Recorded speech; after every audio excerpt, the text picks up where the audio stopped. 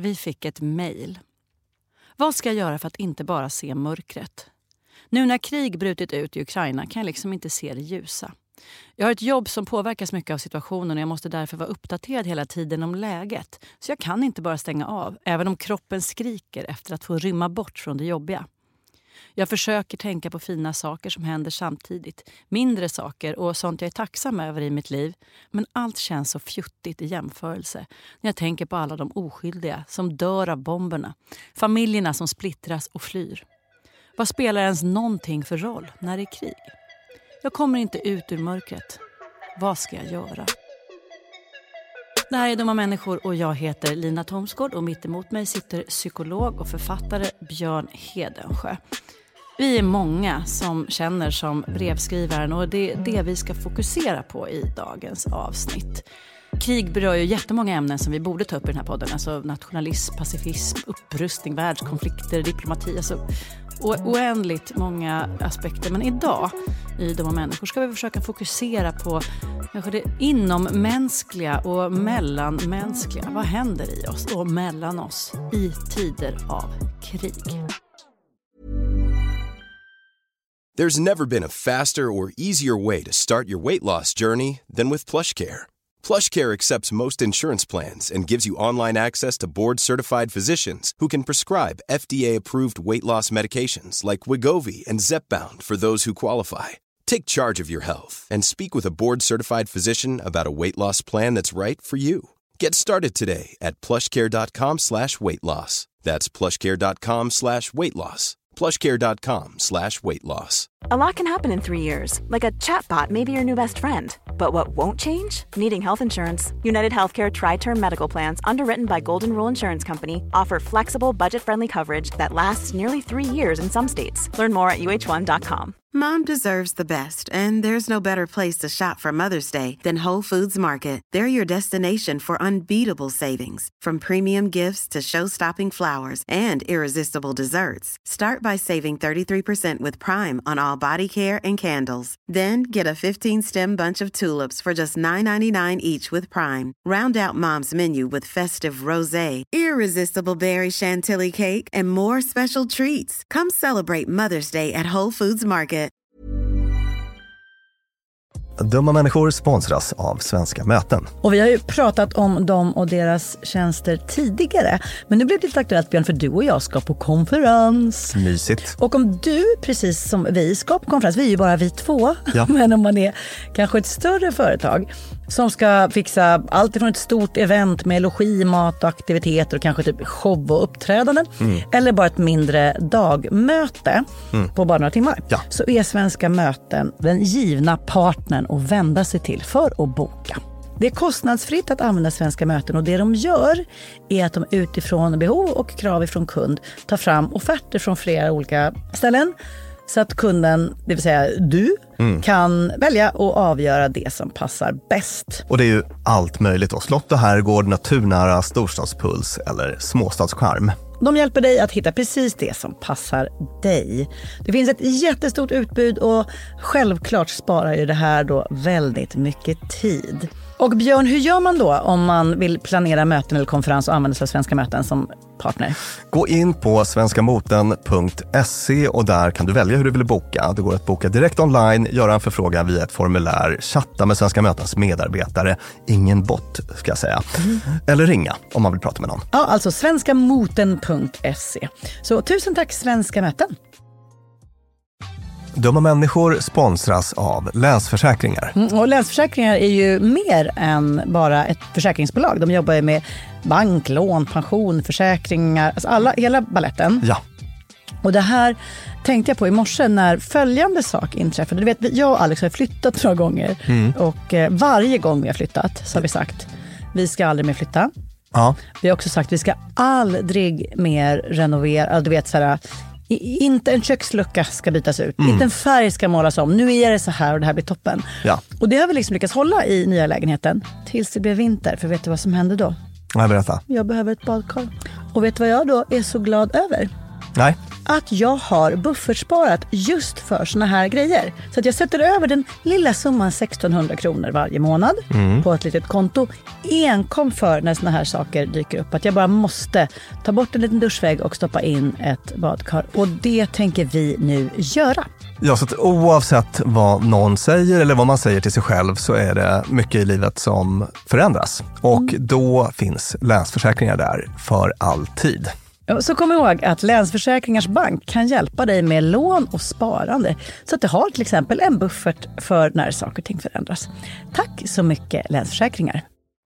Brevskrivaren Björn säger att den har ett jobb som gör att den måste hålla sig uppdaterad på läge. Men även om man inte har det. Jag har det inte. Men jag har ju ändå senaste veckan suttit. Alltså jag har haft en skärmtid på telefonen som har varit så.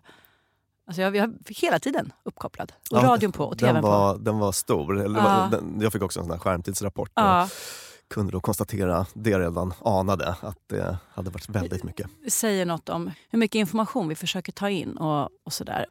Och jag vet inte om jag behöver braska för det. För vi har ju så kloka lyssnare. Men naturligtvis vet vi att det är oändligt mycket lyxigare att sitta i Sverige och lida av oro. Än att sitta i en bunker i en källare med döda, nära och kära eller med folk man inte vet om de överlever. Men vi måste utgå ifrån var vi är nu och det är vad vi kommer göra. Björn, vad är det för känslor vi har? Hur känner du? Hur har det varit? Vilka stadier har du gått igenom hittills? Oro, ångest, någon märklig, triumfartad spänning, alltså som är helt out of character för mig. Alltså sådär man ser något klipp på president Zelensky när han liksom inte överger sina mannar och som står fast i Kiev och jag bara känner så här, wow! Så bara, varifrån kom den där känslan? Och sen outgrundlig sorg, alltså gråt.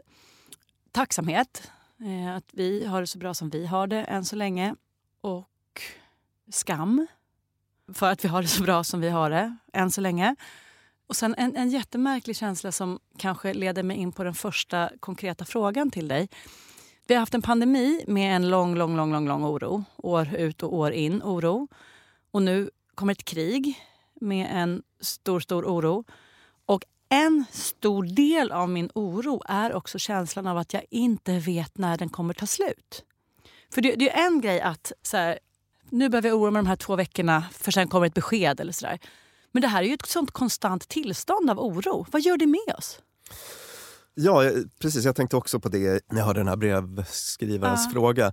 Och så var det ju också i pandemin för många. Att man har en väldigt stark liksom, initial reaktion där i början. Men vi har ju också det här med habituering, minns du det begreppet? Vi vänjer oss. Att vi vänjer oss vid saker och ting.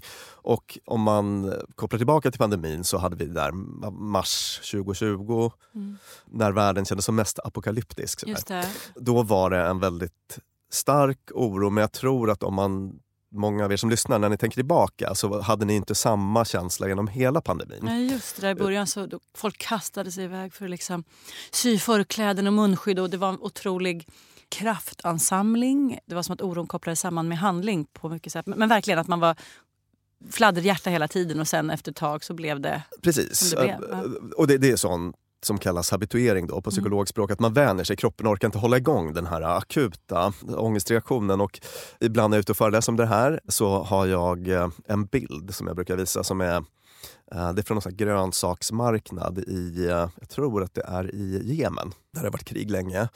Och du vet, det är så här business as usual, grönsaksmarknad mitt bland bombkratrar. Folk lever sina liv och jag minns att det var så i kriget i Bosnien också, så här Sarajevo, belägrad stad som beskjuts, men till slut så folk vänder sig vid nästan vad som helst och så även med oro att kroppen orkar inte hålla igång den där liksom, akutreaktionen. Och ska vi prata lite om vad det är som händer i oss i början då? Ja, men ångest, kroppens larmsystem för att fara och färde hotar. Och det är som det ska. Så en uråldrig reaktion. Gäller nog så gott som alla i olika grad då. Och sen så för människor med tidigare krigserfarenhet, vi har ju många sådana i vårt land, så så kan gammal oro och ångest triggas också i sådana situationer då. Och det händer ju svinmycket saker i kroppen och i hjärnan när vi hamnar i det här läget. Som förklarar många av de här reaktionerna som vi kommer att prata om i det här programmet då. Sverige fördömer den ryska invasionen i starkast möjliga ordalag. Vi står inom EU och tillsammans med våra partners eniga. Rysslands agerande kommer att mötas med enighet och robust svar i solidaritet med Ukraina.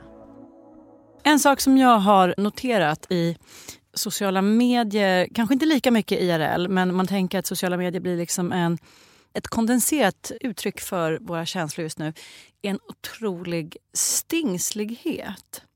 Alltså det är en sak att det liksom var, alla de här känslorna jag pratade om i början, alltså liksom ångest, oro och sorg och sånt, det ser vi.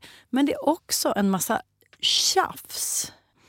Alltså sådär att samtidigt som folk dör så lägger man en massa tid på att tjafsa för att någon använde fel ord eller försökte skämta eller la upp en bild på när de var på en middag och hade roligt eller stavade någons namn fel. Alltså det är otroligt, det är ett attackläge. Som för mig blir så här, men vänta, å ena sidan så tycker vi att det liksom ska vara gemenskap och fred och absolut inte krig och konflikt. Och samtidigt så är det som att vi alla plötsligt har blivit väldigt, väldigt stridslystna. Med liksom, så här, det här är en person som är precis lika orolig som du. Och som inte menar något illa med vad det nu kan vara, stavfelet eller sitt fåniga skämt eller sådär. Vad beror det här på? Ja, men jag är säkert likadan. Alltså jag har också gått igång på prylar som jag inte annars skulle varit lika vad då till exempel? Störd över. Jo, så här. En influencer skulle sälja ett par tights, bruna tights. Och det här är min tolkning. Och jag kan ju ibland vara lite väl mesig i min tolkning. Men jag tyckte i alla fall att hon behövde bara sälja sina tights för det är hennes liksom, försörjning.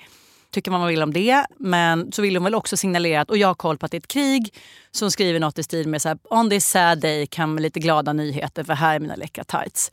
Och det är så här, det är osmakligt, men det är också så här, hon hade kunnat sälja bara sina tights och då hade inte lika många reagerat. Och nu försökte hon bara så här signalera att jag vet att det händer hemska saker där ute i världen. Något i den stilen. Och folk gick ut och, nu ska jag inte citera vad de i mitt flöde sa, men det var liksom påhopp som man kan kalla kvinnohat och som gick, alltså det var jättemycket där man så här, det är ju inte hennes lilla sad news och här kommer mina tights. Det kommer inte göra situationen värre eller bättre för de som har det krisigt nu i kriget. Hon försökte nog bara liksom, hon försökte visa solidaritet på sitt sätt. Släppte, känner jag. Och skrev något i den stilen. Att typ så här, vem bryr sig? Liksom, det här är man kan kritisera kapitalismen, man kan kritisera hennes försörjning och så vidare. Och man kan kritisera på ett lugnt sätt liksom, att de ska säga, men just nu så finns det liksom bättre saker att göra med tid. Och det i sin tur är ju också en stingslig liksom för mig, att jag, även om jag använder så här be kind ton, så är det fortfarande att jag är där och liksom, ni säger fel, ni gör fel. Alltså varför sitter vi ens och diskuterar ett par bruna tights när folk dör? Jag ville pick a fight, någon annan pickade en fight med mig. Det blir liksom, ja. Så alla är som spända bågsträngar, lite så. Ja. Nej, men jag tror att man kan tänka på det är ett bra exempel tycker jag. Man kan tänka på det som ett slags ångesthantering i sig. För att den här oron och ångesten är extremt aktiverande. Alltså man känner att man måste göra något. Just det. Man måste göra något. Jag känner det här själv. Bara intressant att observera. Så att man måste göra något. Och vad det nu kan vara då.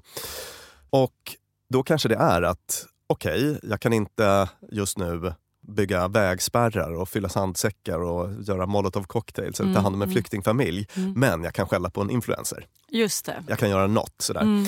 Och vi blir också hypervigilanta. Minns du vad det fina ordet betyder?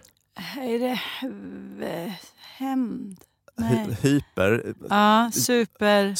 hypervigilanta, uppmärksamma. Man blir liksom superuppmärksamma. Jag hade kunnat säga det med en gång, men jag tycker att det är så härligt. Det är så härligt ord. Verkligen. Och vi har pratat om det tidigare, till exempel i samband med när vi gjorde ett avsnitt om hälsoångest. För då är man hypervigilant på symptom hos sig själv. Men här, ångesten gör oss hypervigilanta på, alltså vi slår på hotradan eller problemradan. Intressant. Man får liksom ett sånt tunnelseende då. Och har man inget annat att sysselsätta sig med så blir det lätt att man jagar fel inom citationstecken eller folk som gör fel i sin närhet då. Till exempel en influencer som kränger bruna tights. Var det bruna tights? Eller någon som kritiserar en influencer som kränger bruna tights på ett sätt som är överdrivet. Exakt. Eller någon som kritiserar någon som kritiserar dem som... Ja. Så är hur det har sett ut. Precis. Och det är faktiskt så att det här är typ en biologisk process. Alltså, vi försätts, alltså när det blir som starkast så är vi en sån här fight-flight-reaktion som vi har pratat om i många avsnitt. Men ni vet, man får puls, blod pumpas till stora muskelgrupper, en cocktail av hormoner frisätts i hjärnan. Gör oss liksom väldigt uppmärksamma men dåliga på att resonera. Det här prefrontalkortex, den främre delen av hjärnbarken där vi liksom tänker och resonerar. Hjärnans kontrollerade VD, eller vad man ska kalla det, som står för analytiskt tänkande och så, kopplar ner och den här känslohjärnan slår på. Alltså vi bara funkar lite annorlunda då än vad vi gör när vi är lugna. Och det som är så märkligt är att vi har ju pratat tidigare om det här med att liksom, ungefär sansa sig och ta djupa andetag och använda system 2 när man ska tänka. Men när man är i den här situationen, att någon har fel på internet eller någon är taskig på internet eller vad det nu må vara, då känns det ju som att man använder system 2. Alltså i bemärkelsen att man tycker att man har så sinnessjukt bra argument. Jävlar! Så att man liksom kan inte hålla sig ifrån. Och så är det så speciellt för att sen när man väl har lugnat ner sig och är ute ur det där skovet så bara... Va? Vänta nu, la jag 3 timmar igår på att debattera ett inlägg om ett par bruna tights. Exakt. Och var det rätt använd tid i det här läget? Ja, exakt. Och kom någon av oss klokare ur det här eller blev vi istället bara... Använder vi en ilska eller vad jag kan tänka så här, press mot varandra. Det känns lite som att man, så här, man liksom rustar för det här kriget. Samlar på sig liksom vapenargument och så plötsligt vänder man det mot sin nästa istället för mot där kriget är. Och jag hatar ju den typen whataboutism som är så här, men varför bryr du dig om papperslösa kvinnor i Sverige när det finns kvinnor i det här, alltså när det finns alltid någon som har det värre så du bryr dig om fel sak. Men faktum är i det här att jag inte tror att vi mår bättre av ännu fler konflikter. Ja. Och det är vad som skapas när vi hänger oss åt den där mästrande, dömande, aggressiva konfliktstilen. Och den, säger du, är en biologisk följd av oron. Exakt. Och om man bara stannar i sociala medier lite då. Eftersom det vi började prata om så tycker jag att det är intressant att se hur lätt det är att man faller in i drevmentalitet. Hur extra sårbara vi blir för det när vi är i det här läget då. Att det blir ju lätt ett sånt drev då, till exempel mot den här influensen eller vad det kan handla om. Alltså att man vill ta den här lite febriga, jag måste göra något, energin och liksom kanalisera den, och då kan det lätt bli så att man ska sänka mataffären som hade fel rubrik i ett nyhetsbrev. Och man bara, men det var någon stackars kommunikationsansvarig som satt och var så jävla stressad över något helt annat så man missade det. Släpp det!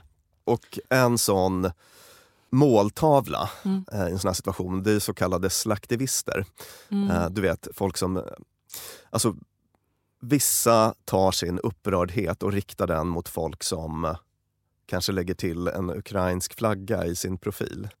Att vi tenderar att bli arga på profilbildsaktivisterna? Det finns en klick personer som blir arga på sådana slaktivister, det vill säga sådana som typ digitalt markerar vad de tycker. Men då brukar jag tänka att regeln där är så här, min personliga åsikt alltså, att om man ska hacka på en slaktivist, det får man bara göra om man själv är något mer. Alltså om jag själv sätter mig i bilen och åker till Polen och hämtar en flyktingfamilj, då kan jag klaga på en slaktivist, annars kan jag ju hålla tyst. Bara lite sidospår. Men lite så här också, även om du gör det, blir världen förlåt, det här är lite Pollyanna, men så blir det en bättre värld för att du håller på och grälar? Nej. chilla. Ja. Be kind och vara liksom tydlig, saklig. Liksom, ge dig på problemen istället för det där jävla jiddret. Jag blir tokig. Du har ingen jävla aning om vad personen som kanske inte ens har en hashtag eller byter ut flagg. Du har ingen aning om vad den gör eller inte gör. Eller hur den känner och hur den mår. Du får se otroligt lite av en människas aktivitet i sociala medier. Så när det blir såna här, ja men liksom, det enda de gör är det här för jag såg en bild när de var på en restaurang eller liksom, så bara, du vet ingenting. Det här kanske är personer som har donerat liksom mer än någon i ditt flöde. Bara inte markerat det. Ja. Och nu märker jag att jag fortfarande är jag är inne i min krigs-PMS här. Ja. Vilket bra uttryck, krigs-PMS. Exakt, som en spänd bågsträng. Ja. En till liten så här, sociala medier-observation som jag såg att stackarna på krisinformation la ut något om hur du hanterar din oro, vilket också vi kommer ta upp alldeles snart. Och vilket drev emot sig. För att det är inte oss det är synd om utan det är de som är i krig? Eller för att de gav fel tips? Nej, för att det var ganska många som tycker att det är bra med oro. Ja. Alltså folk blev jättearga. Ja, just det. Eller det fanns en sån klick i alla fall. Vi ska må piss för att det är krig. Tillräckligt många som startade ett drev. Kommer vi få drev för att vi gör det här avsnittet? Ja, får vi se. Och då tänkte jag, stackars krisinformation. Ja. Det är jättevettigt att gå ut och berätta för folk hur man kan hantera oro. Men de här kritikerna menade att det är jättebra med oro. Vi behöver vara oroliga. Det är liksom en adekvat reaktion. Och då ska jag börja säga att det finns bra oro och dålig oro kan man väl säga. Alltså det är något positivt det här med liksom, ångest, kroppens larmsystem aktiveras, grejer händer nu som vi behöver hålla koll på. Och det är fine, men sen gäller det att liksom kanalisera den energin på ett vettigt sätt. Men oro i sig, liksom att gå runt och bara må piss egentligen i vecka efter vecka, det är ju inte funkis. Och framförallt är det inte funkis med panikreaktioner. Nej. Vilket många av de här drevarna tyckte då. Det är bra att ha panik. Nej, det är aldrig bra att ha panik. Panik är bra när man blir beskjuten. Ja. För då liksom, då kastar man sig i skydd. Då är det liksom en adekvat reaktion. Sådär. Men vi tog upp det vi gjorde ett avsnitt när corona var där i mars 2020 när det var som när folk kände så som de gör nu ungefär. Och då tog jag också upp det att liksom, panik är aldrig bra. Liksom, panikreaktioner är aldrig bra. Panikreaktioner är ju att bunkra toapapper. Alltså man fattar dåliga beslut. Just det. Du sa något jättebra där. Det var något, ett säg som är typ så här, now time for panic. Och att du bara, nej aldrig. Det var någonting som jag vet att folk citerade. Ja, jag sa att det är aldrig dags för panik. Så att det skulle jag vilja säga till de drevarna. Att liksom oro, fine, toppen. Men du blir inte beskjuten i detta nu.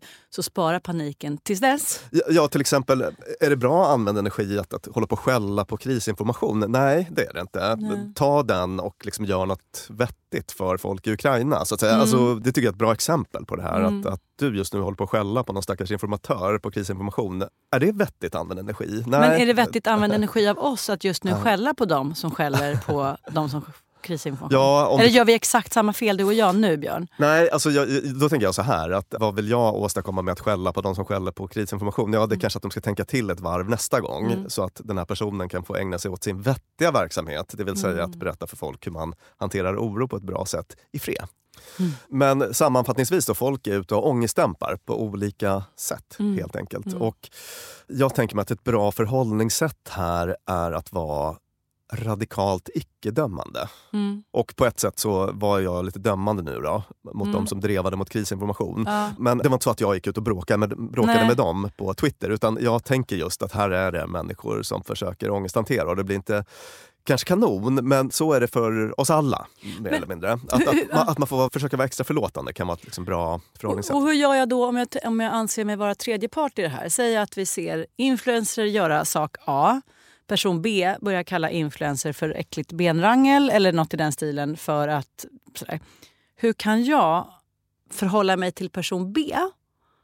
För jag blir ju arg på den och vill säga tyst. Jag vill inte tolka den välvilligt och säga så här, gud, det där, så hanterar du oro. Nej, men då är det väl bra att säga ifrån. Alltså Det var ett grovt exempel, men generellt finns det något jag kan tänka på. Om jag ska förhålla mig till folks krigs-PMS på det här duktiga förlåtande viset. Ja. Hur gör jag då? Är det att bara strunta i? Bara lämna datorn, inte ge mig in och börja svara, för att jag tror att man kan vara ganska provocerande också. Ja, men exakt. Ja, det är supersvårt. Alltså, den psykologiska superkraft man är ute efter här, det är ju effektiv känsloreglering. Alltså att man ska använda sin energi. Alltså vi har den här febriga ångestenergin nu då. Ja. Och att försöka använda den, men på ett så bra sätt som möjligt. Och det med hjälp av impulskontroll. Det vill säga att man kanske inte ska fatta beslut när man är som allra mest känslomässig. Så att om man märker att man är på G att säga något som man kanske ångrar sen. Och det kan vara svårt att ha den sinnesnärvaron. Men då kanske man inte ska skriva sitt inlägg precis just då. Ja, just det. Utan nu så tar jag 5 djupa andetag och kollar hur det känns efter det. Eller nu tar jag en promenad och kollar hur det känns efter det. Eller nu liksom loggar jag ut i 1 timme och kollar hur det känns efter det. Vill jag fortfarande säga det här? Känns det fortfarande som rätt sak att säga? Ja, men då gör jag det. Alltså man vill agera lite värderingsstyrt och inte känslostyrt. Det känns lite som att man är så här, en uppblåst ballong av ilska, och så måste man bara pysa ut luft. Tills man är på precis samma nivå som den här personen. Tills man är liksom en människa som möter en människa. Och där tror jag att man kan hitta en kommunikation som är så här, men du, vad tror du om det här? Och det kanske är det enda sättet att nå fram. Och lyckas man inte med det, då kanske man bara inte ska ge luft åt det. Ja, precis. Och de här, nu har vi pratat om sociala medier och sådär, men jag tänker mig att det finns säkert folk som kan känna igen det här också kanske i sitt privata liv, att man går runt och är stingslig eller så. Och då gäller ju samma princip egentligen, att man försöker liksom hjälpa sig själv med impulskontroll om man märker att man blir väldigt liksom känslostyrd, att man sådär, att man okej, nu känner jag mig jätteirriterad och vill säga något spydigt, men då ska jag bara testa att man kan sätta små regler för sig själv. Ja. Ta några djupa andetag och så ser jag om jag vill säga samma sak om en halv minut. Sådär. Putin is the aggressor. Putin chose this war. And now he and his country will bear the consequences. Want flexibility? Take yoga. Want flexibility with your health insurance? Check out United Healthcare Insurance Plans. Underwritten by Golden Rule Insurance Company, they offer flexible, budget-friendly medical, dental, and vision coverage that may be right for you. More at uh1.com. Quality sleep is essential. That's why the Sleep Number Smart Bed is designed for your ever-evolving sleep needs. Need a bed that's firmer or softer on either side? Helps you sleep at a comfortable temperature? Sleep Number Smart Beds let you individualize your comfort, so you sleep better together. JD Power ranks Sleep Number #1 in customer satisfaction with mattresses purchased in-store. And now save 40% on the Sleep Number Limited Edition Smart Bed for a limited time. For JD Power 2023 award information, visit jdpower.com/awards. Only at Sleep Number stores or sleepnumber.com. There's never been a faster or easier way to start your weight loss journey than with PlushCare. PlushCare accepts most insurance plans and gives you online access to board-certified physicians who can prescribe FDA-approved weight loss medications like Wegovy and Zepbound for those who qualify. Take charge of your health and speak with a board-certified physician about a weight loss plan that's right for you. Get started today at plushcare.com/weightloss. That's plushcare.com/weightloss. plushcare.com/weightloss. Dumma människor sponsras av Tele2 och podden Internetpionjärerna. Björn, minns du när du fick internet? Ja, jag minns kanske inte exakt när, men jag minns det där modemet som höll på att plinga och surra. Sjung modemsången. Typ så. Jag har nämligen fått göra världens roligaste. Jag har fått programleda en podd som heter Internetpionjärerna. Och den är av Tele2 och handlar om när Sverige kopplades upp. Alltså från de här första modemen via de stora digitala reformerna. Och det är så spännande hur mycket som har hänt under de här åren. Gud, tänk att man har varit med om det här. Och just sådana som du och jag som både minns ett liv helt utan internet och som samtidigt inte skulle klara sig en kvart utan. Precis. Podden tar avstamp i år 1996 när internet utsågs till årets julklapp. Sen följer vi då den här digitala utvecklingen och användningen av den digitala tekniken via BankID, bloggar, internethumor och alla möjliga roliga människor som intervjuas, till exempel David Sundin, Ebba von Sydow och så vidare. Och den här podden, Internetpionjärerna, om när Sverige kopplades upp, finns ute nu. Rusar till poddspelaren. Ja, tusen tack Tele2. Dumma människor sponsras av Claritin. Ja, för nu är det ju vår och vårkänslor spirar. Även jag har liksom varit ihop med min kille i snart ett decennium och blir vårkänsla. Lite vårrusig. Ja, jag vill ut och hålla hand och springa över en sommaräng. Ja. Då kan man tänka att det är synd om dem som inte kan det. Det är rätt många, ja. Det är det. Ja. Och det märker man alltid på just våren. För det är då de kommer in på kontoret och när alla andra är så uppspelt av att gatorna är sopade och solen gnistrar, så är det liksom bara rinnande ögon, rinnande näsa, det Min kliar. pappa till exempel, pollenallergiker som älskar att påta i trädgården då. Och det vill man ju att han ska kunna göra. Och det är där vårt budskap från Claritin kommer in i bilden. För Claritin ger vårkänslorna en chans för allergiker. Det är antihistamin vid tillfälliga allergiska besvär, till exempel pollen, pälsdjur eller dammallergi, som ger snabb effekt inom 1-3 timmar. Och besvären lindras i hela 24 timmar. Claritin, en tablett och sirap, Loratadin, är receptfria läkemedel vid tillfälliga allergiska besvär hos vuxna och barn över 6 år och kroppsvikt över 30 kilo om du tar tablett. Du ska inte ta Claritin om du är gravid eller ammar. Läs bipacksedeln noga innan du tar Claritin, särskilt om du har en leversjukdom eller ska genomgå hudtester för allergi. Och kontakta läkare om du inte mår bättre eller om du mår sämre efter 7 dagar. Och kontakta alltid läkare vid användning längre än 3 månader. Och mer om det här kan du läsa på bayer.se. Tusen tack Claritin. Dumma människor sponsras av Arlanda Express. Och du och jag, Björn, var ju på en jobbresa. Upp till Kiruna. Där var det ljuvligt. Verkligen. Och när vi sen landade för att komma hem så hade jag ju planerat på ett Lina Thomsgårds sätt. Skulle hämta barnen goda 45 minuter efter landning. Jag fick oerhört bråttom och istället för att springa ut och ställa mig i den långa taxikön så vrålade jag till det. Det här var faktiskt det blev en rolig scen. Ja. När jag såg hur det stod så här Arlanda Express 2 minuter och jag bara Björn, jag måste ta den. Och så bara, men ska vi inte ta taxi? Nej, historia slår igen. Jag springer ner och hinner på 18 minuter in i stan, springa in, ta en tunnelbana, hämta mina barn. Fantastiskt, ja. Och det var faktiskt otroligt. Ja, Arlanda Express är ju det snabbaste och smidigaste sättet att ta sig till och från Arlanda. Det tar alltså bara 18 minuter och det är väldigt hög punktlighet också, så att de går i tid, alltid. Jag har heller aldrig varit med om en svalare tågcentral. Jag vet inte om att den ligger så långt ner, men när man har sprungit snabbt för att hinna med det här tåget, för att man har, man har sekunder som man inte kan avvara, då är det en väldigt sval liten plats på att stå mellanlanda. Och sen hoppar man på och då hade man inte hunnit köpa sin biljett för att det hade inte jag hunnit tänka på. Då var det bara klicket in på nätet. Köp. Hur enkelt som helst. Så praktiskt. Och det här tåget går från tidig morgon 04.20 till sent på natten då 00.35 och i högtrafik går Arlanda Express upp till var 10:e minut. Så hoppa på tåget. Det finns gott om anledningar att ta Arlanda Express. Tack så mycket Arlanda Express. En annan sak som händer är ju att vi ser otroligt många initiativ för att samla in pengar och stödja och hjälpa Röda Korset, UNICEF etc. Men också flera initiativ där folk är så här, jag tar emot kläder, mat, förnödenheter och åker ner. Jag kan till och med åka hem till er och hämta upp de här sakerna för att sen åka ner. En handlingskraft som är beundransvärd men som jag ser också hur vissa från de här stora organisationerna säger är kontraproduktiv. För att det blir rörigt med en massa klädhögar över gränserna som ingen riktigt vet hur de ska hantera. Eller så. Hur det ligger till med det vet jag inte. Jag kan inte uttala om det. Men det man kan läsa ut av det här är ett väldigt driv att så här, jag måste få hjälpa. Jag vill inte hjälpa någon som hjälper någon som hjälper någon. Nej. Jag behöver liksom kliva in. Ja, precis. Det är lite samma mekanismer.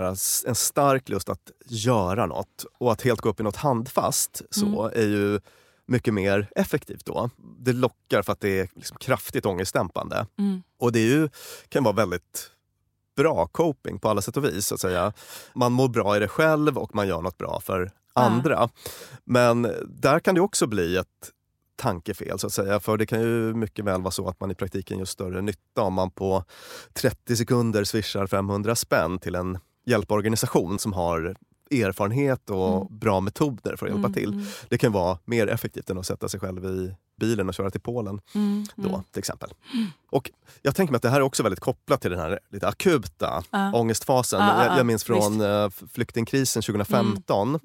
Då fanns det ju en väldigt stark vilja hos väldigt många att volontära. Men det var något som avtog. Ja, nej men alltså, det var på gränsen att man gick ut på gatan och bara du där! Kom och sov på mitt golv. Bara, jag bor ovanför dig. Varför ska jag göra det? Alltså, det var en väldigt, vilket ju, det är ju väldigt, väldigt vackert. Det är jättefint att folk är villiga att göra såna uppoffringar och ge så mycket av sin tid. Vet du vad, jag vill här göra en system 1, system 2 liknelse. Att då har vi system 1 som liksom bara hjälpa. Ska vi repetera för lyssnarna vad det är för något? Ja, förlåt. Det är Kahnemans princip som handlar om att när vi fattar beslut så kan vi antingen använda system 1 som bygger mycket på liksom instinkt, magkänsla, agera jättesnabbt, fördomar, stereotyper som effektiviserar livet enormt och som vi behöver för att klara oss. Och system 2 är mycket mer fundersamt och argumenterar fram och tillbaka och funderar på om det här stämmer och tar mer tid helt enkelt. Och inget av systemen kan man följa helt ju. Utan vi behöver lära oss att använda rätt system vid rätt tillfälle. Men kanske att här är en sån situation där vi ska fundera lite över det. Vilket av systemen är det jag använder nu? Visst, alltså, jättebra. Alltså, jag tänker, system 1 är ju det där att nu vill jag gå ner på gatan och hjälpa någon. System 2 är att ta upp den nivå och bara vänta, jag kan kanske göra större nytta om jag swishar 500 till UNHCR. Faktiskt. Men det kan på många sätt kännas bättre att göra det där handfasta. Nu är vi igen inne på att börja peka finger på hur andra gör. Kanske dumt. Nej, alltså, vi förklarar mekanismerna bakom. Ja, och jag menar, du och jag är ju inte annorlunda så att säga. Nej, jag känner ju också det här och jag har ju också varit ute nu på skärmen 24/7 och liksom läser på Twitter och lyckas inte helt med impulskontrollen och sådär. Faktiskt. Tycker till om saker för att jag bara känner att jag måste vet man att, göra något. Sådär. Och också att man ser att man bara, den här personen som jag nu ändå tänker ge mig in i tråden, den är på den här platsen som är liksom stingslig. Vilket betyder att vad jag än skriver nu så kommer det att bli störigt. Och så kan man inte riktigt hålla sig.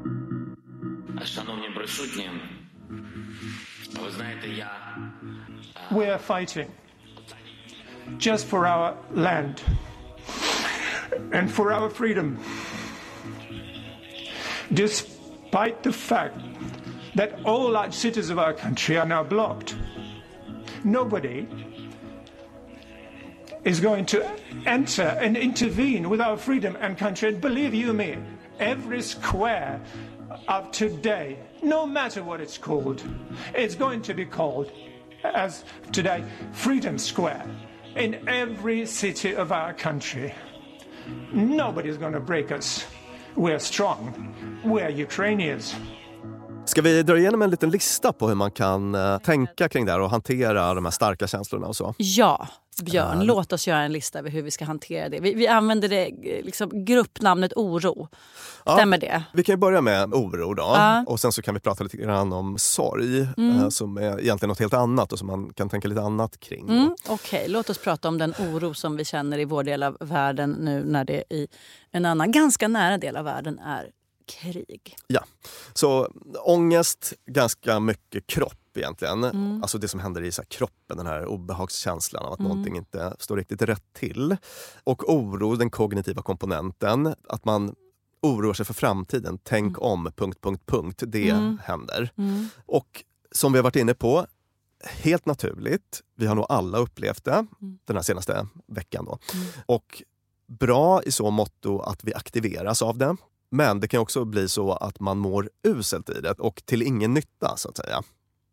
Och då finns det en del saker som är bra att tänka på. Punkt 1. Saker att tänka på när du känner stark oro.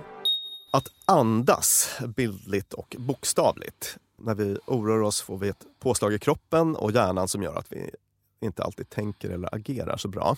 Och om man märker att man blir jättestressad och på väg att göra något lite ogenomtänkt eller så kan en så enkel sak som 5 djupa, lugna andetag hjälpa en att komma ner i fysiskt påslag. Sådär. Tänker vi också bättre och fattar bättre beslut. Andning är otroligt. Det är ju en kroppsegen betablockerare kan man säga. Och den är, nu kanske lyssnarna inte håller med, men ni kanske kan hur mycket som helst om andning, men jag kan absolut ingenting. Så att när jag i anslutning till något av våra avsnitt förstod att jag liksom, det är typ som att ta ett piller, att andas på rätt sätt om man känner oro. Så bara, men gud, och det har jag börjat praktisera lite nu och det faktiskt gör skillnad. Vi gör ett helt eget avsnitt om andning, Björn, vad tror du om det? Det ska vi göra. Ja. Alltså en observation från kliniken är ju då att liksom ångestpatienter, känner mina kollegor igen också, stresspatienter, förutom mycket muskelspänning och sånt där så kan man ofta märka direkt på andningen. Att det är liksom en snabb, ytlig andning. Sådär. Så att allt hänger ihop. Tankar, känslor och kropp. Sådär. Får jag säga en sak? Gud, det här är eventuellt osmakligt och helt off track, men jag behöver bara få det sagt. Ja. För jag läste det i någon sexpsykolog, jag följer massa psykologer på Instagram för att få roliga uppslag till vår podd. Och så var det någon som skrev någonting om hur kvinnor andas när de har sex. Och att kvinnor har liksom av porrfilmer med mer lärt sig att en upphetsad kvinna ska liksom låta så liksom väldigt så här, korta, små, grunda andetag, och att det är liksom raka motsatsen av vad en sexuellt upphetsad kropp behöver. Alltså så här, för att liksom känna njutning etc. så är det liksom lugn och fin och känna att kroppen är med och sådär. Det var något jag tog med mig. Det tror jag ligger massor i. Ja, testa nästa gång att andas djupa stora andetag. Så ett bra sätt att hjälpa sig själv faktiskt i sånt ångesttillstånd är andning. Nummer 2 på listan över hur vi ska hantera oro. Att försöka sortera lite i oron. För att oron kan kännas som ett svart garnnystan. Något väldigt luddigt och sådär. Och en bra fråga att ställa sig själv kan vara, vad är inom min kontroll och inte? Hörde jag sinnesrobönen? Ja, 100%. Att när det handlar om mer verklighetsnära oro, till exempel om min privatekonomi påverkas, så då är en bra coping att agera på oron. Till exempel att ägna sig åt problemlösning, se över sitt elavtal eller så. Förändra det man kan. Förändra det man kan. Och det kan också vara att förbereda sig för en kris. Och har du sånt prepper-kit hemma? Ja, alltså det gjorde jag under pandemin. Då började jag följa MSBs rekommendation som är 14 dagar, tror jag. 10 dagar här för mig, men kanske 14. Jag har inte börjat med mitt ännu. Det får ni kolla upp. För att inget hushåll ska klara sig utan hjälp då, så att man har de grejerna hemma. Men det är viktigt att dra den typen av gränser för sig själv, alltså MSBs 10 eller 14 dagar då.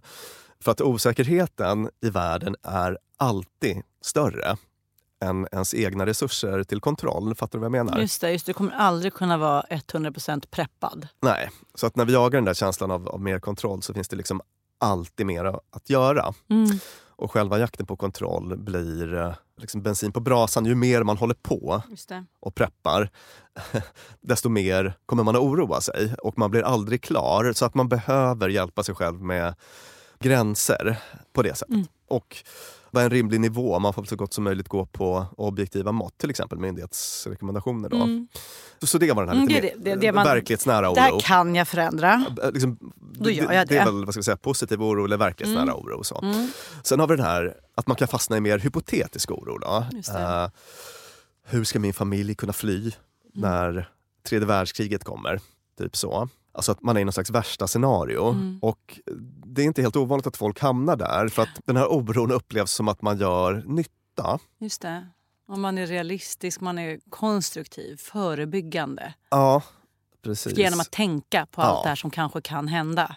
Exakt. Så att man drar ut linjen och tänker liksom vad är det värsta som kan hända på något sätt. Och så känner man att nu gör jag nytta. Men i praktiken gör man ju väldigt lite nytta. Det enda som händer är att man mår väldigt dåligt faktiskt i det där.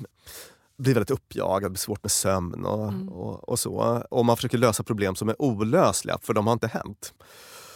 Så en dålig plats att vara på. Och vad kan man göra med den typen av liksom hypotetisk oro då? En grej är den här 2-minutersregeln. Känner du igen den? Eller? Ja, vi har pratat om den. Ja, vi har gjort det. Ja. Jag kan ta upp den igen då. Och det är ju att om jag inte har kommit närmare en lösning. Om jag inte har kommit närmare en lösning. Efter 2 minuters grunnande, ältande, oroande. Ja, det är sånt man kan ta till om man antingen ältar saker bakåt eller om man försöker lösa framtida problem så att säga. När det har gått ungefär 2 minuter har jag kommit närmare en lösning på det här problemet. Har jag kommit till en ny insikt eller så. Och om inte så men då avbryter jag det på något sätt med någon annan liksom fysiskt och mentalt absorberande aktivitet som konkurrerar ut den här orosloopen. Och då får man gärna ha en lista förberedd innan på saker som man vet brukar funka för mig. Men om jag diskar, joggar, löser sudoku. Jag gjorde granola. Gör granola, kostade bakar. 14 månadslöner att köpa ingredienserna till granola. Men det var det värt för det hjälpte mig att hantera oron. Ja, precis.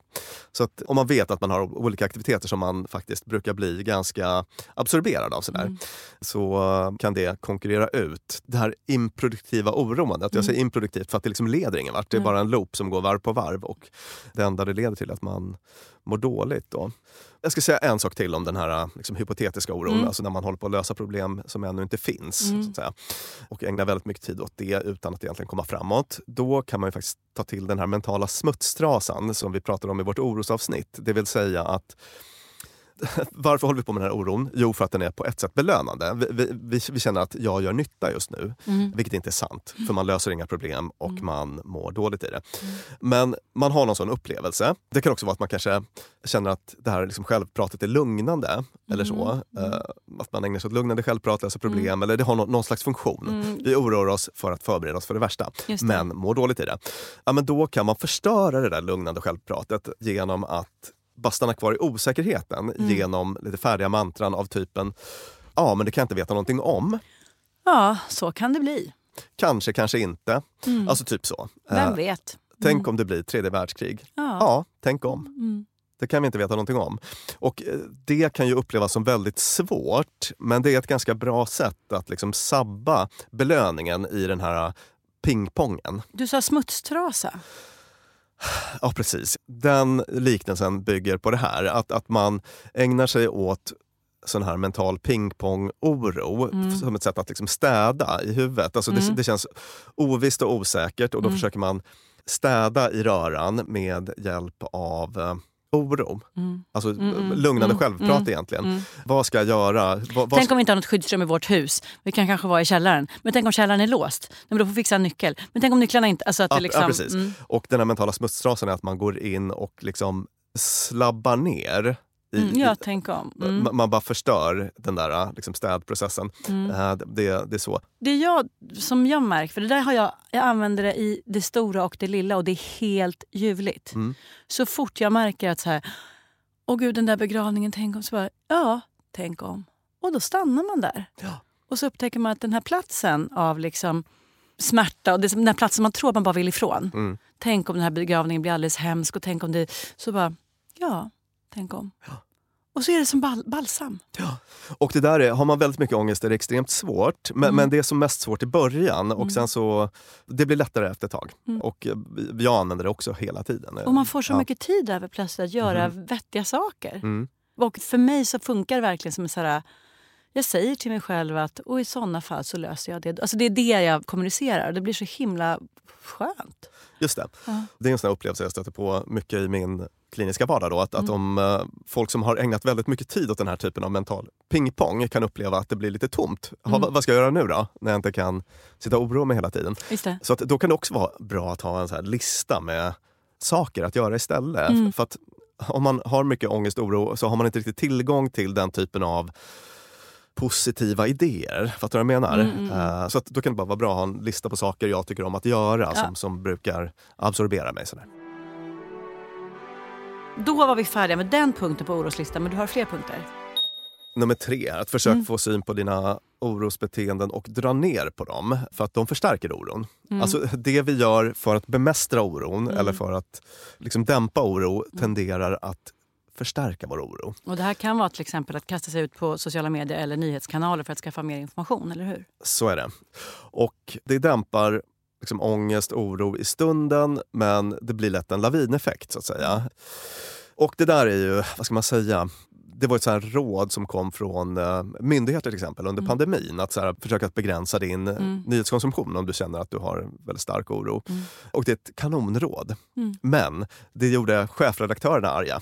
Ja, just det. Så att det var några som var ute och vevade och sa att Myndigheterna ska inte hålla på med sådana här råd, utan det är viktigt att folk informerar sig och så. Men då kan jag säga att chefredaktören har fel. Alltså det är viktigt att informera sig, absolut. Men det finns ingenting som säger att man måste göra det 30 gånger om dagen. Nej. För de allra flesta är det alldeles lagom att göra det 1 eller 2 gånger om dagen kanske. Och sen så det är klart, under första veckan eller så av en sån här extrem händelse så, jag uppdaterar mig just nu 50 gånger om dagen kanske. Ja, visst. Men jag mår inte heller, alltså jag har ingen orosproblematik. Så att det här är mer ett råd då om man mår dåligt. Om man mår väldigt dåligt i det här. Man känner att den här oron bara växer och växer och inte vet vad man ska göra åt det. Begränsa det till kanske, sätt regler. Begränsa det till 2 gånger om dagen. En gång på morgonen ska jag gå in och scrolla första sidan och en gång på kvällen ska jag göra det. Du får fullt tillräcklig information. Och här finns också ett tankefel. Jag hörde någon kvinna i Ring P1, han inte slav Ring P1 i morse, när det gick igång. Och då så, hennes resonemang var så här, att det är vår plikt. Det finns folk som det minsta vi kan göra är väl åtminstone att utsätta oss för vetskapen om hur hemskt de har det. Exakt, det är det minsta vi kan göra. De lider och då behöver vi också, så att säga. Den är intressant.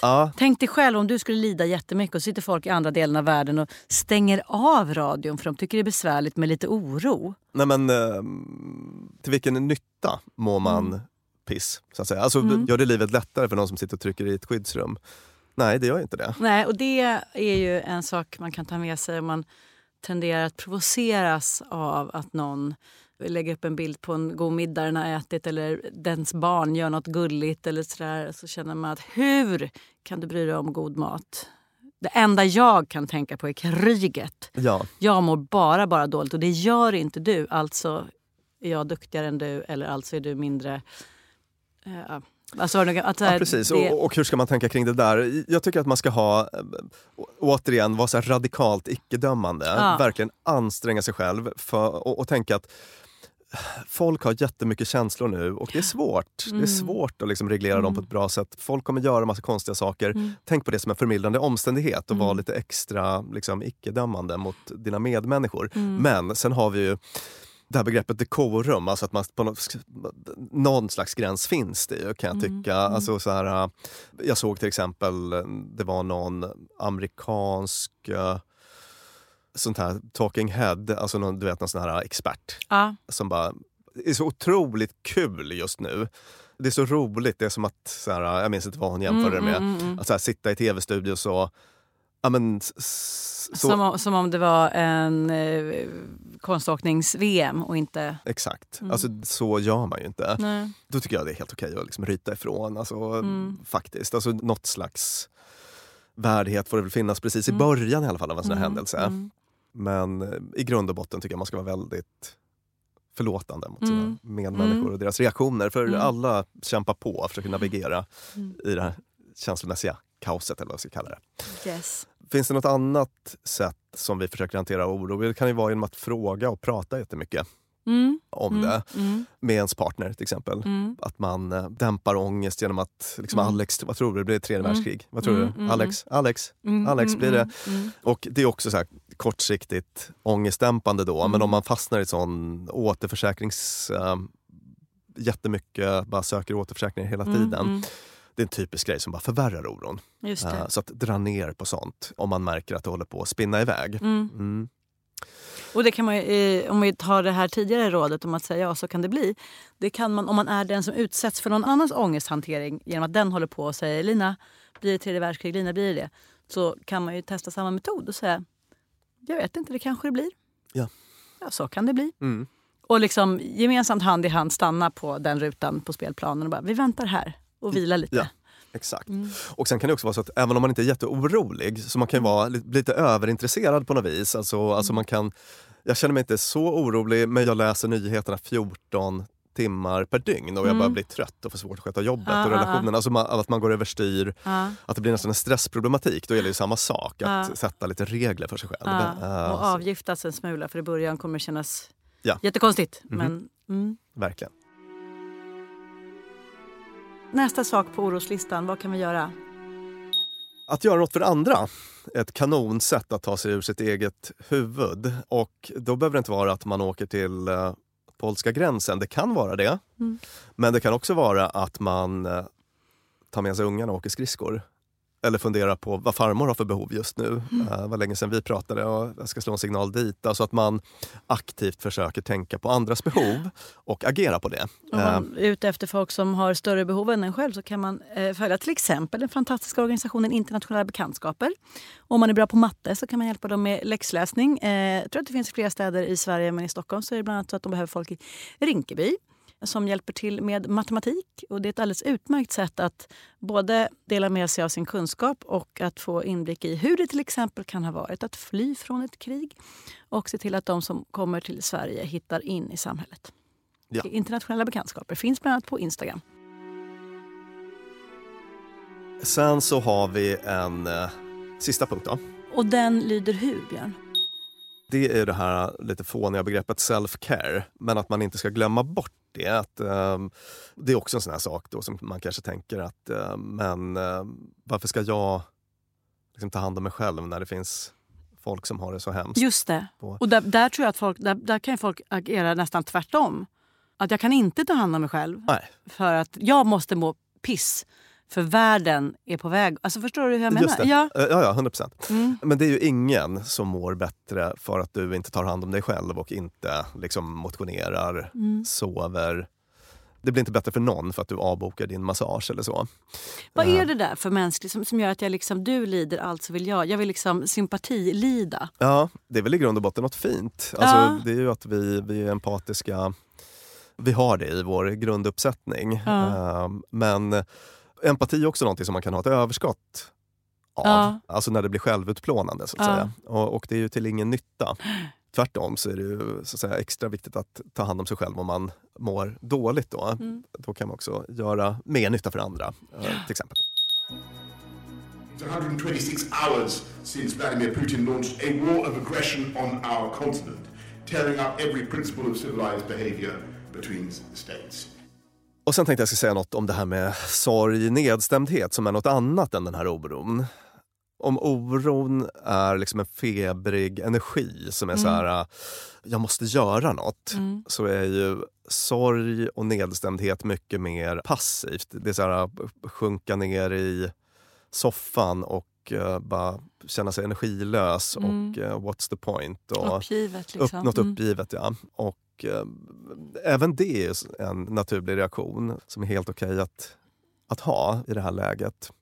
Och att man gör utrymme för det, inga konstigheter. Men ibland brukar man prata om så här randiga dagar. Och det här gäller ju också folk som är mitt i det, du vet. Alltså om man är i kriget och kanske har liksom förlorat anhöriga och varit med om det mest fruktansvärda.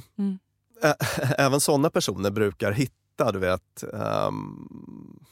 Det är inte så att man är hela dagen då i något slags liksom sorgtillstånd, utan man pendlar mellan det och... Jaha, randig som är mörkt ljust.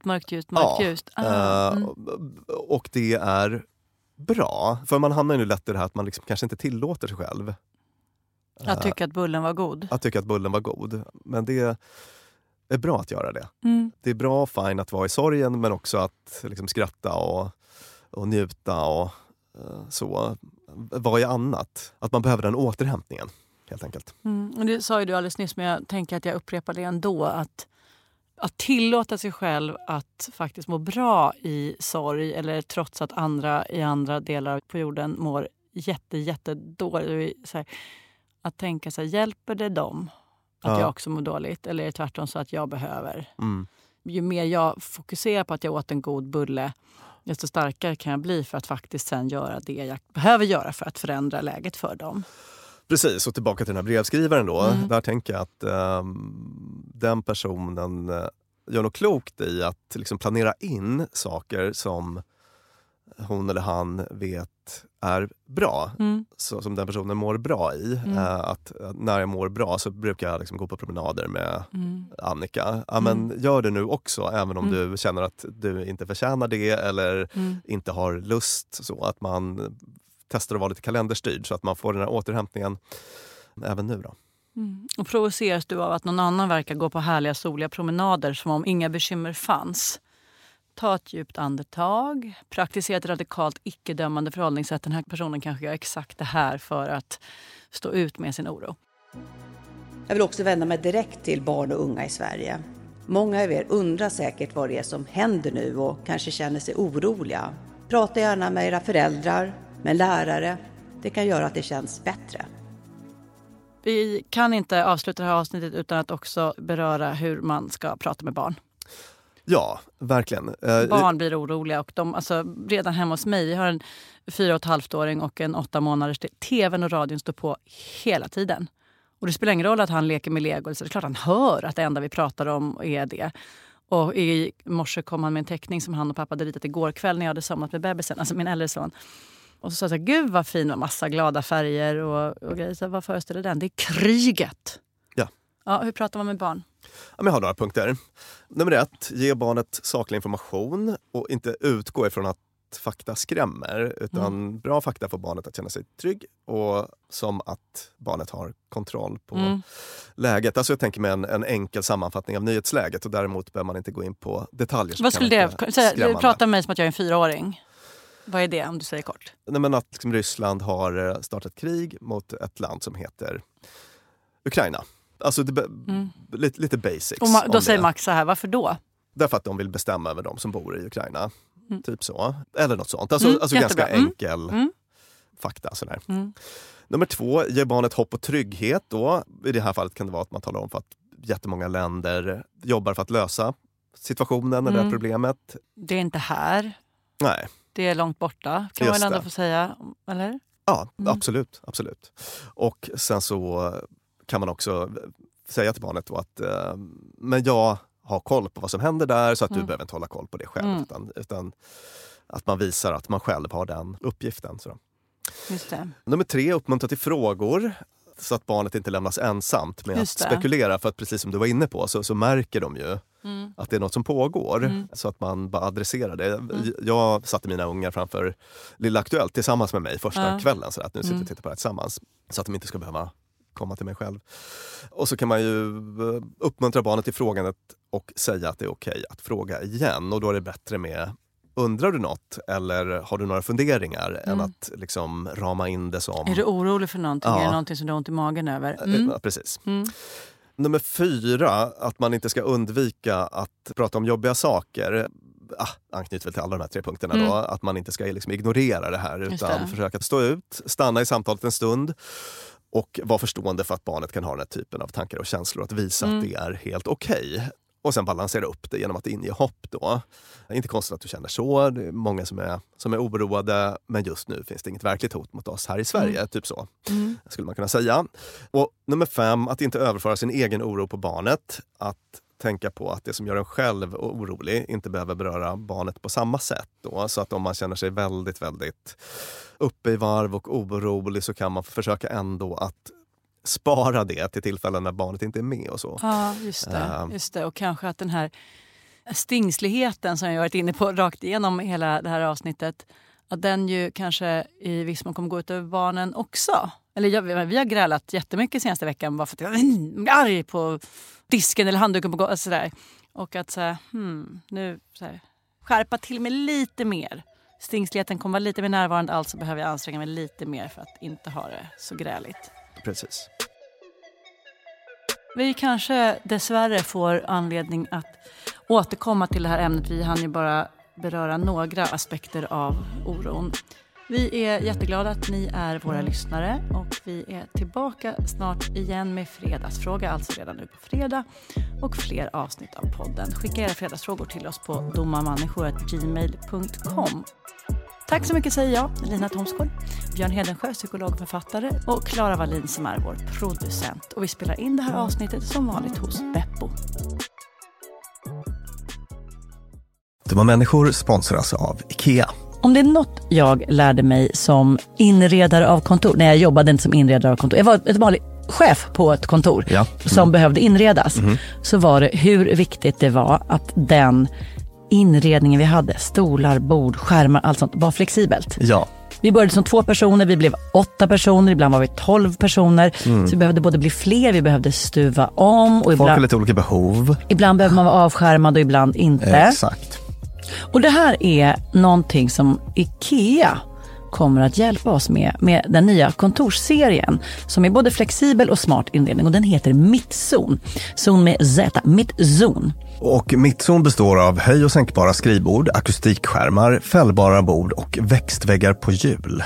Så det är enkelt att skapa trivsamma arbetsytor med plats för både möten och eget fokus. Och det är framförallt enkelt att skapa de här flexibla ytorna. Alltså att man kan förändra och anpassa efter aktiviteter och nya arbetssätt. En sån här grej är det här med hybridarbete. Du vet att man jobbar lite hemifrån, lite fysiskt på arbetsplatsen. Det ställer ju verkligen helt nya krav på det fysiska kontorets roll. Man behöver en helt ny flexibilitet och bekvämlighet. Och det här är ju varför IKEA grundades i Älmhult 1943, för att skapa en bättre vardag för de många människorna. Så upptäck Mittzon, och mer om detta kan du läsa på ikea.se/företag. Tusen tack IKEA! A lot can happen in 3 years, like a chatbot may be your new best friend. But what won't change? Needing health insurance. United Healthcare Tri-Term Medical Plans, underwritten by Golden Rule Insurance Company, offer flexible, budget-friendly coverage that lasts nearly 3 years in some states. Learn more at uh1.com. Planning for your next trip? Elevate your travel style with Quince. Quince has all the jet-setting essentials you'll want for your next getaway, like European linen, premium luggage options, buttery soft Italian leather bags, and so much more. And is all priced at 50 to 80% less than similar brands. Plus, Quince only works with factories that use safe and ethical manufacturing practices. Pack your bags with high-quality essentials you'll be wearing for vacations to come with Quince. Go to quince.com/pack for free shipping and 365-day returns. Mom deserves the best, and there's no better place to shop for Mother's Day than Whole Foods Market. They're your destination for unbeatable savings, from premium gifts to show-stopping flowers and irresistible desserts. Start by saving 33% with Prime on all body care and candles. Then get a 15-stem bunch of tulips for just $9.99 each with Prime. Round out Mom's menu with festive rosé, irresistible berry chantilly cake, and more special treats. Come celebrate Mother's Day at Whole Foods Market.